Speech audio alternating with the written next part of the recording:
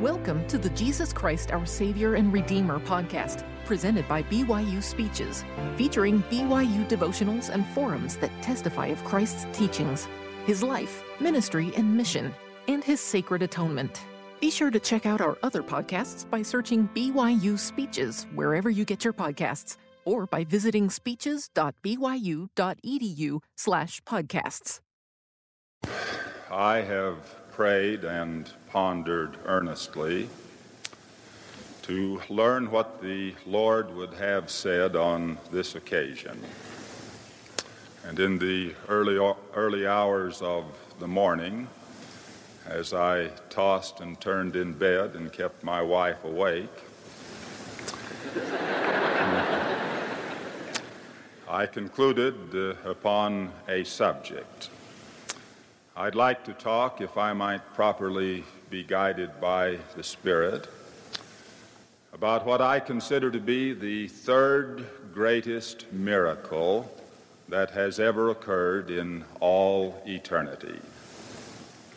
This miracle is of such a nature and of such moment that its accomplishment was attended by heavenly choirs who sang glory to God in the highest, and on earth peace, goodwill to men. It was attended by an angelic visitant who proclaimed to all of earth's inhabitants that unto us this day in the city of David had been born a Savior who was Christ the Lord. It's clear that if we are to consider this matter, we need a great outpouring of the Holy Spirit.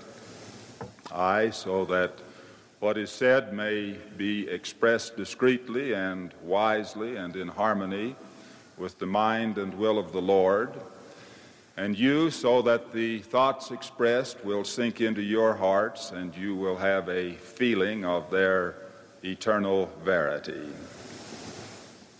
As I analyze and view, it seems to me that the greatest miracle that ever occurred was the miracle of creation. The fact that God, our Heavenly Father, brought us into being. The fact that we exist, that we were born as His Spirit children, and that now we're privileged to abide in mortal tabernacles in the course of a probationary experience. It seems to me that the second greatest miracle that has ever occurred in this or any of God's creations is the atoning sacrifice of His Son. The fact that He came into the world to ransom men from the temporal and spiritual death brought into this existence by the fall of Adam. The fact that He is reconciling us again to God and making immortality and eternal life available to us.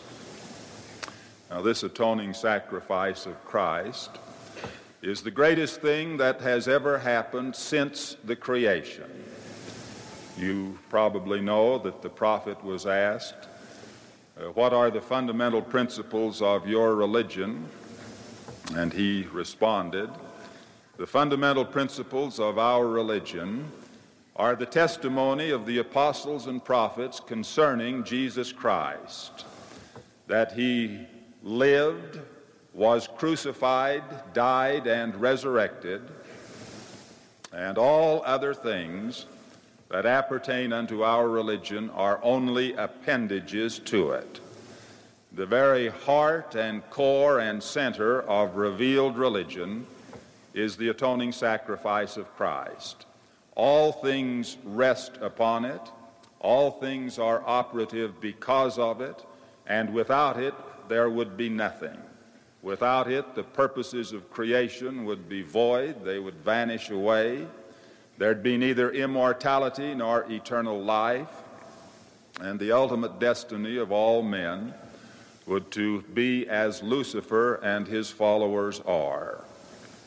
Well, the underlying foundation upon which the atoning sacrifice of Christ rests is the doctrine of the divine sonship, by which we mean that the Lord Jesus, the firstborn spirit child of the Father, having been foreordained to his mission, was born into this world on the one hand as the Son of God, inheriting thus from his Father the power of immortality, and that he was born on the other hand as the offspring of a mortal woman, inheriting from Mary the power of mortality, thus becoming the one person who has ever lived, who had the power within himself to either live or die as he chose, and therefore the power to work out the infinite and eternal atoning sacrifice upon which all things rest.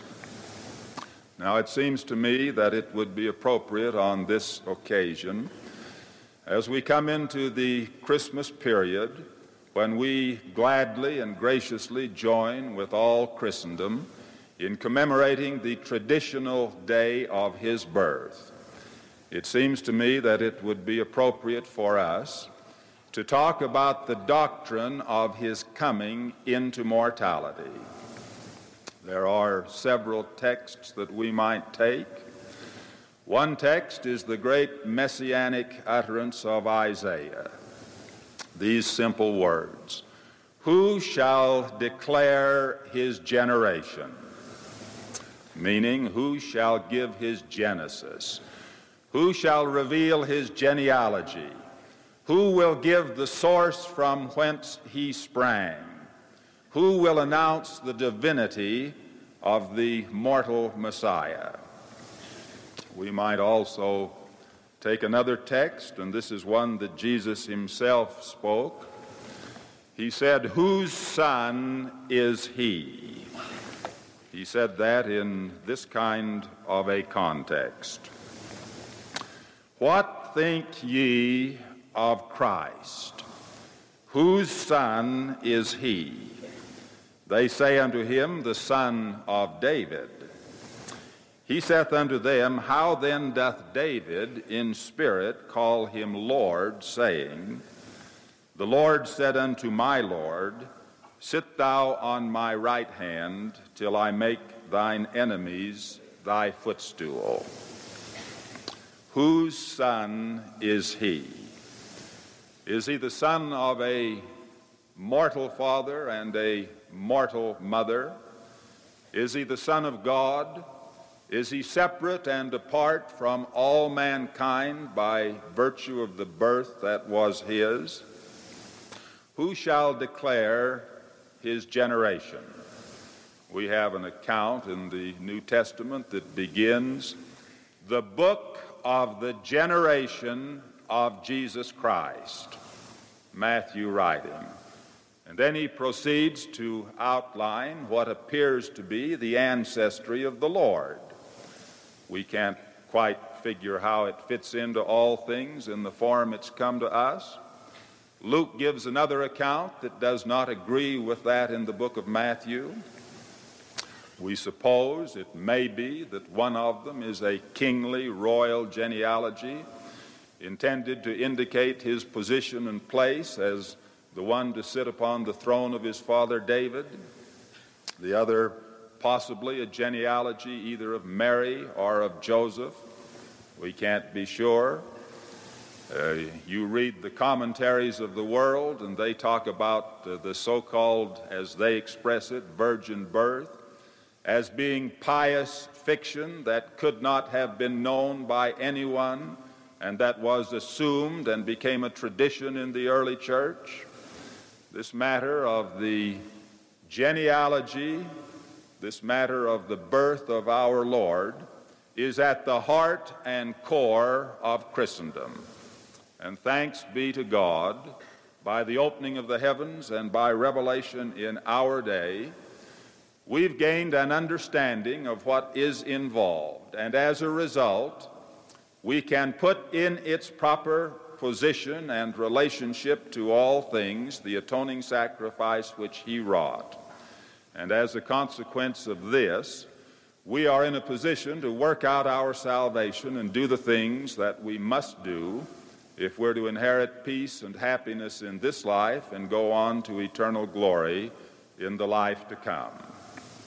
Well, whose son is he? He's the firstborn spirit child of God our Heavenly Father. There's no possible way to conceive of the genealogy, the genesis, the generation of Christ without knowing that God our Father is a personal being in whose image we are created, that he has a body of flesh and bones as tangible as man's, that he's literally, in the most real and personal sense of the word, the Father of the spirits of all men, the Lord Jesus, the great Jehovah, the creator of all things under the Father, being the firstborn of all that spirit host. And in that premortal life, when our Father ordained and established a plan of salvation named the Gospel of God, which plan was to enable his spirit children, Christ included, to advance and progress and become like him, in that day he issued a great cry, a great proclamation through the councils of eternity with reference to his plan. He said, "Whom shall I send to be my son, to work out the infinite and eternal atoning sacrifice? Whom shall I send to be born into mortality, inheriting from me the power of immortality? Whom shall I send to lay down his life for the sins of men and to reconcile fallen man to me?" And when that great cry went forth, as you know, there were two volunteers. One stepped forward, the firstborn of the Father, the Lord Jesus, and he said, "Here am I. Send me, I will be thy son. And Father, the honor and the glory be thine in all things. I will do thy will. I will follow thy plan. We'll do all things in harmony with that which thou hast ordained." There was another volunteer, and he said, "Here am I, send me. I will be thy son, and I will redeem all mankind, and surely I will do it. Wherefore give me thine honor." That is, let me replace you and be the exalted and most noble of all persons who live and are. Well, the decree was issued, "I will send the first."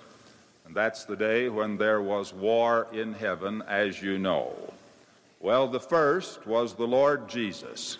And so he then became the Lamb slain from the foundation of the world, the one appointed to come down and do all things needed to put in operation his Father's plan.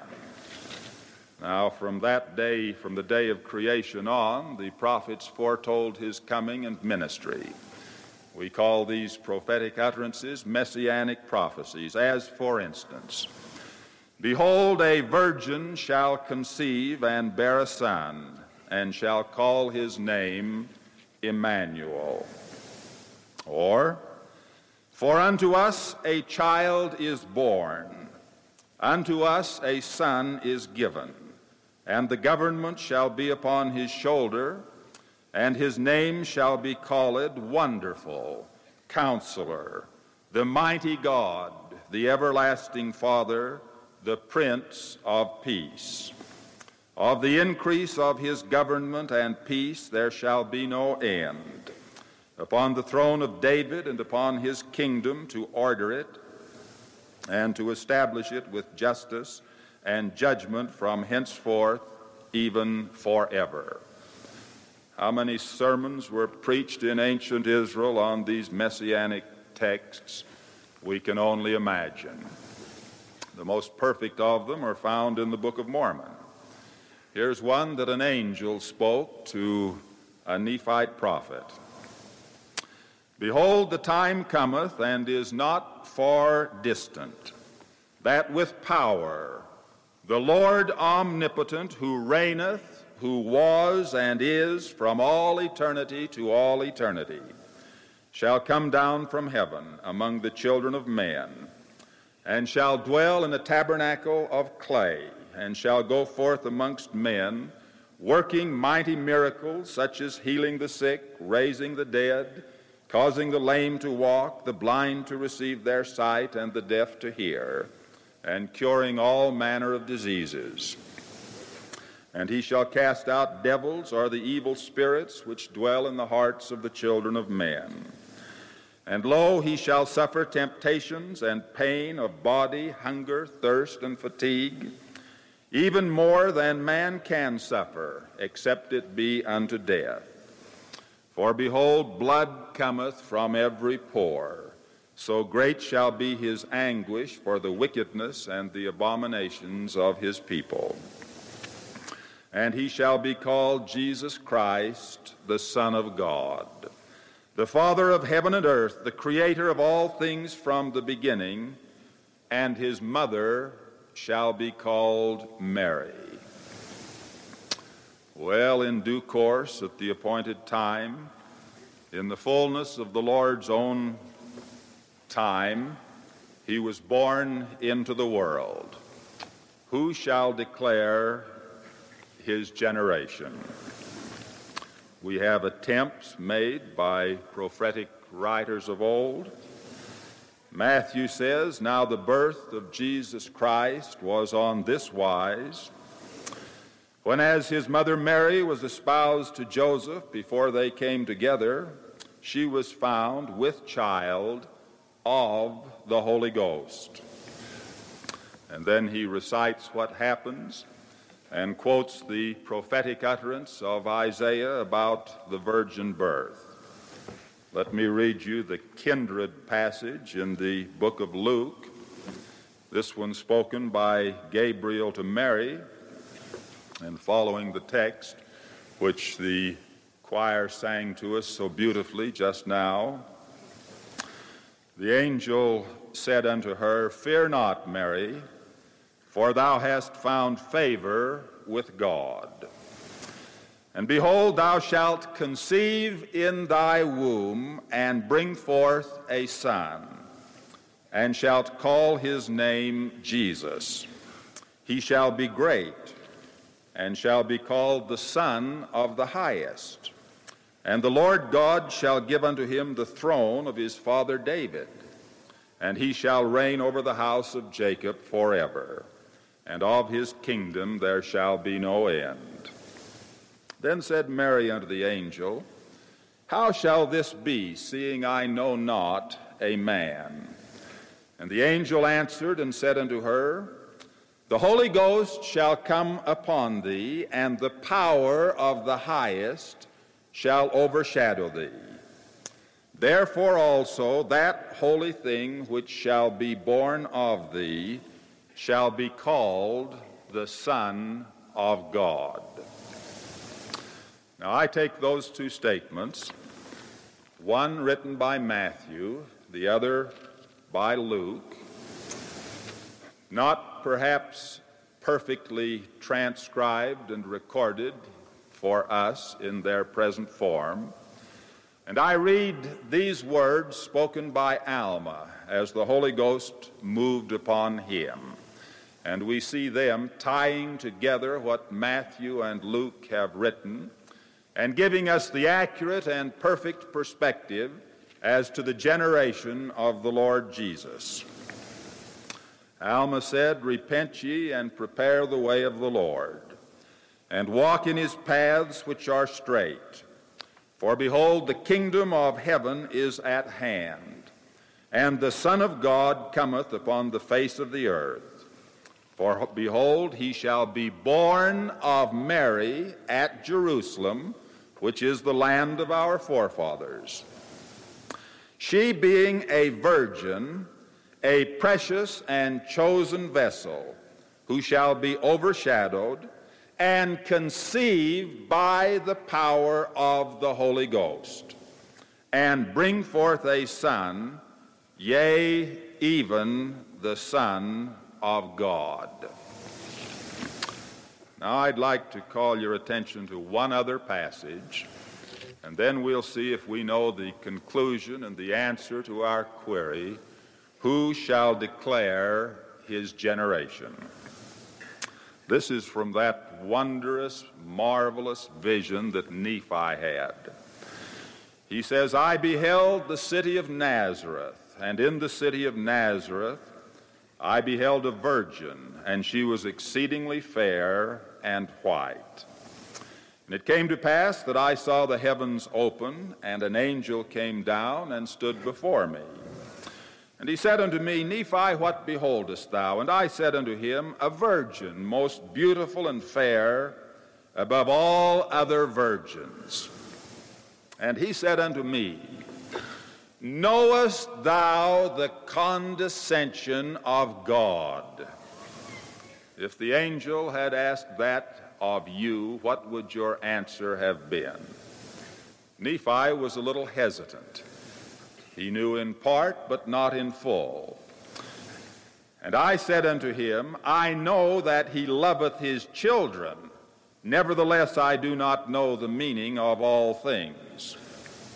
And he said unto me, behold, the virgin whom thou seest is the mother of the Son of God after the manner of the flesh. And it came to pass that I beheld that she was carried away in the Spirit. And after she had been carried away in the Spirit for the space of a time, the angel spake unto me, saying, look. And I looked and beheld the virgin again, bearing a child in her arms. And the angel said unto me, behold, the Lamb of God, yea, even the Son of the Eternal Father. Who shall declare his generation? Whose son is he? Well, now it's perfectly clear. On the one hand, he's the Son of God, the God who said in messianic vein, thou art my Son, this day have I begotten thee. And on the other hand, he's the Son of David. He's the son of Mary. He inherited from his father the power of immortality, from his mortal ancestors the power of mortality. Well, how do you know this? How can it be established? We're dealing with spiritual things. Matthew says, the book of the generation of Jesus Christ. And he records it, and he says there was a virgin birth. And the whole world, Christian, so-called, contends and is uncertain and has difficult feelings about the passage. And some say, yes, he was born of a virgin, and others say it was a pious tradition. And then we read the Book of Mormon account, and we discover what the perfect rendition of the doctrine is. Whose son is he, and how do you know it? Paul said a very expressive thing. He said, no man can say that Jesus is the Lord, but by the Holy Ghost. The prophet improved that slightly in the inspired version. He said, no man can know that Jesus is the Lord, but by the Holy Ghost. Well, who shall declare his generation? Whose son is he? We've been called out of darkness into the marvelous light of Christ. We've been called to the place where the heavens are opened, where the gift of the Holy Ghost is poured out bounteously, abundantly, upon all the members of the church who seek the Lord in integrity and uprightness of heart. We have the gifts of the Spirit. We have the gift of revelation. We know what's involved in these things.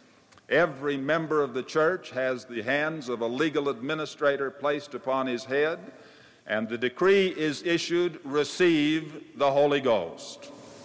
And this means that we receive the gift of the Holy Ghost, which is the right to the constant companionship of that member of the Godhead based on faithfulness. Well, who shall declare his generation? His generation can be declared only by living witnesses who've had the revelation of the Holy Ghost certify to their soul that Jesus is the Lord. There is no possible way to know that he is Christ above all, that all power is resident in him, that he is God's Son, except by the process and means of revelation. And I speak of personal revelation.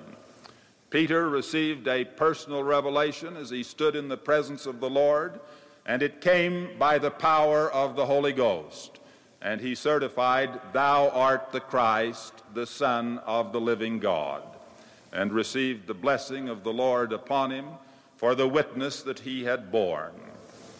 Now, if you want to know who's going to declare his generation, the answer is it's the Latter-day Saints. It's the elders of Israel. It's the prophets and apostles who minister among us. It's all of those among us who have lived in such a manner that we know by the whisperings of the Holy Spirit to the Spirit within us that here is eternal verity, that these things are true.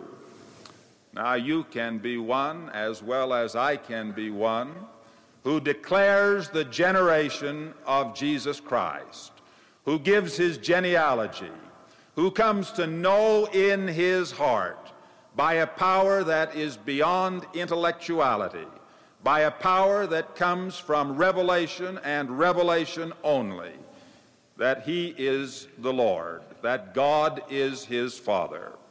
And this is the beginning of a course of personal righteousness. Unless and until we know that Jesus is the Lord, that God is his Father, we do not have testimonies of the truth and divinity of the work. By definition, in our day, a testimony is to know, number one, that Jesus is the Lord, which is the doctrine of the divine sonship. It's to know, number two, that Joseph Smith is a prophet of God and a revealer of the knowledge of Christ and of salvation for us in our day. And it's number three, to know that the Church of Jesus Christ of Latter-day Saints is the only true and living church upon the face of the whole earth. Now, I'm just one among you. There are thousands of us here congregated in the spirit of worship. We've been speaking, I speaking, and you listening. The Spirit of the Lord has been present. I have given utterance to truths that are eternal, that will endure to all ages, that are the great foundation upon which the cause of truth and righteousness rests.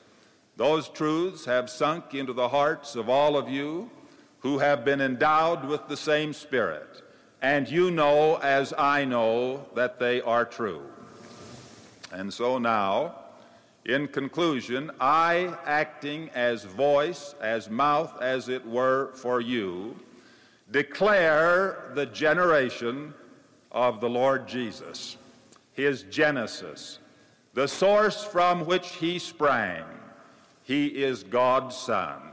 He was born into this world after the manner of the flesh, with God as his Father and Mary as his mother, and inheriting the powers of mortality and immortality thereby, he was able to work out the infinite and eternal atoning sacrifice.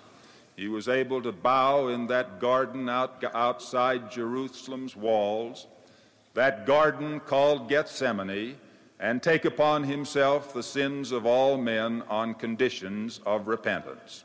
That act is the greatest miracle of all time since the miracle of creation, and underlying it is the event which we celebrate with the world this coming season, the birth of our Lord into mortality. Is it any wonder that angelic choirs sang, Glory to God on high, and peace to men.